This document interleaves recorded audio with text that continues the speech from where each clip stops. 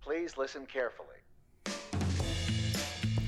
Hey, welcome to Caveat Realtor with Virginia Realtors, where we discuss the real issues that realtors face. I'm John Haley. And I'm Jessica Toon. Remember, Caveat Realtor is meant to provide general legal information. Nothing we discuss should be considered as legal representation or legal advice. Hello, Jessica. Hey, John. How are you? I'm good. How are you doing? Pretty good. So, and I swear this will become apparent why it's relevant in a second.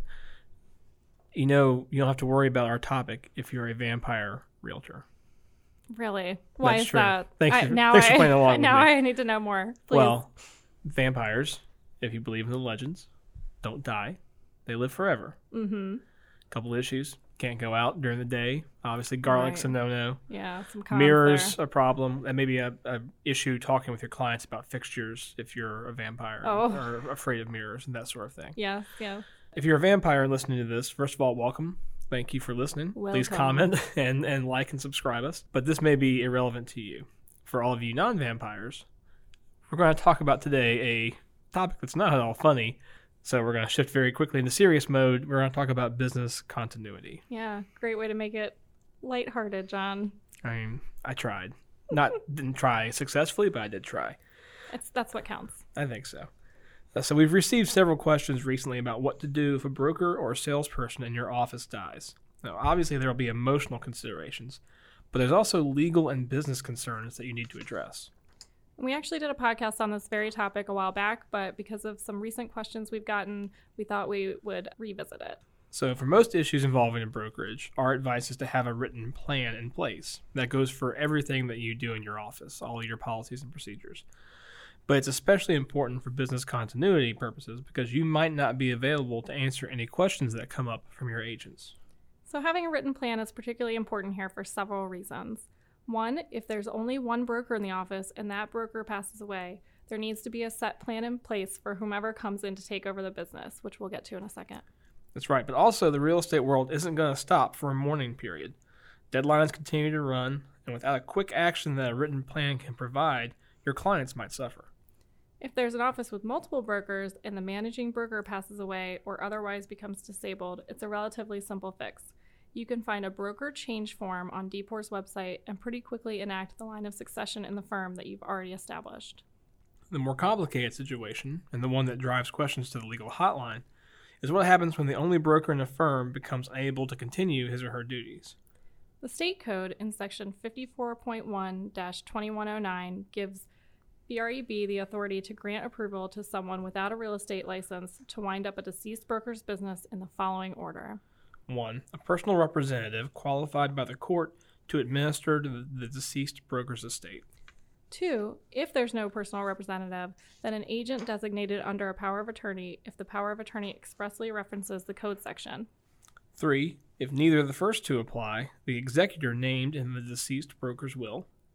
4. If none of the first three apply, then an adult family member of the disabled or deceased broker, or... And finally, number 5. If none of the first four apply, then an employee of the disabled or deceased broker. If all else fails and none of these apply, VREB can simply appoint, quote, any other suitable person. To provide a bit more background, we should probably give an incredibly quick primer on some of the terms we just used. A personal representative is the person whom a circuit court has determined should be in charge of a deceased person's estate. That happens after the estate goes through what is known as probate, where a court hears testimony under oath and swears in the personal representative. A power of attorney allows a person to designate someone else to act on his or her behalf. You often see this with regards to medical care and things like that. But the code says that the power of attorney must specifically reference this statute in order to be effective. If you have a power of attorney or are thinking about drafting one, you should definitely talk to an attorney and make sure everything that you have in there checks out and is legit. It's also important to remember that there are logistical things associated with running any business that should be covered in any succession plan. Things like the lease for your physical office space or account passwords that only one person might know. Now, it's important to note that we are not advocating that you write down all your office passwords and tape them up on the fridge in the break room. You still need to practice smart tech strategies, including making sure all of your passwords are secure. Yeah, and we actually had a podcast topic on this, John, a few months back on cybersecurity, so revisit that if you want to know more about what we just talked about there. While the death or disability of a broker impacts an entire business, Individual agents should also have a plan in place in case something happens to them. Some things to include in that plan are how your business entity, be it an LLC or something else, is going to be wound down, and where any money in your accounts should be directed. Agents should also review the office policy manual for their broker and make sure they understand how clients and commissions will be handled in the event of the broker's death or disability. Take it to the legal hotline. All right, John, time for some legal hotline questions. I'm ready. A friend of mine who was the broker and only agent in his firm recently passed away. I would like to help wind down the business and work with any remaining clients, but I'm not sure how to go about it. What can I do? Well, there are several ways that you can go about this as a licensee. First, as a broker, you can get a concurrent license and work for both your current firm and your new firm. You might want to reach out to the VREB and explain the situation first, though. We can't say definitively how the board will decide individual cases, but generally they could allow a broker to come in as long as they're doing it for the sole purpose of winding down a business without actually getting a concurrent license. But again, you should make sure to write to the VREB and explain what's happening. You could also absorb the firm's businesses into your firm. That would require consent from all the clients who still have outstanding agreements with the deceased broker. You'd also need to check into whether the friend's brokerage agreements are set up to survive the broker's death. That might require an attorney's advice on the specific legal language of those agreements. You can also use the process laid out in the code that we talked about a little bit earlier and try to qualify as a personal representative of the deceased broker's estate. If the broker is disabled, he or she may draft a power of attorney specifically naming you as the person who can help wind down the firm. All right, Jessica, a local broker passed away and his family was going through his things and found 20 years of contracts and brokerage agreements. His family has reached out to me to ask what they need to retain. What should I tell them? Well, the simple general answer is that brokers must keep certain documents for at least 3 years. However, the family is really asking you for something very close to a legal opinion.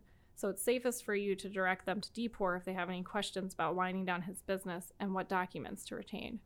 If they have an estate attorney, he or she would be a good resource in that situation as well. All right, last question, John. All right. A friend of mine is a solo broker and is going through some significant health issues.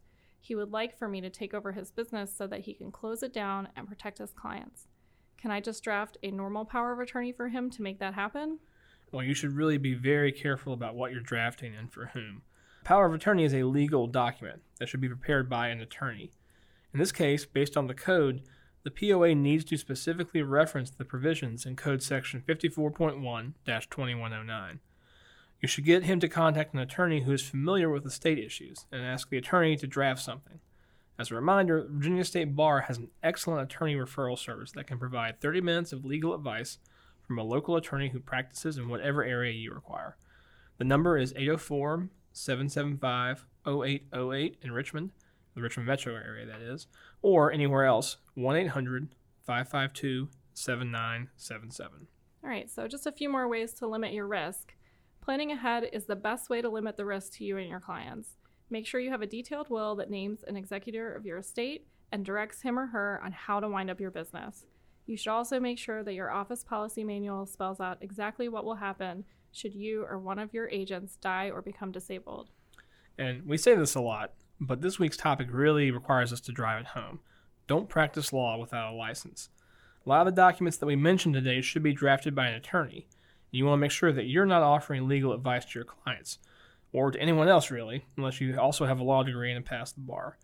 Because as a reminder, unauthorized practice of law is an actual crime, so you want to be very careful about what you do, what you offer. When in doubt, talk to an attorney.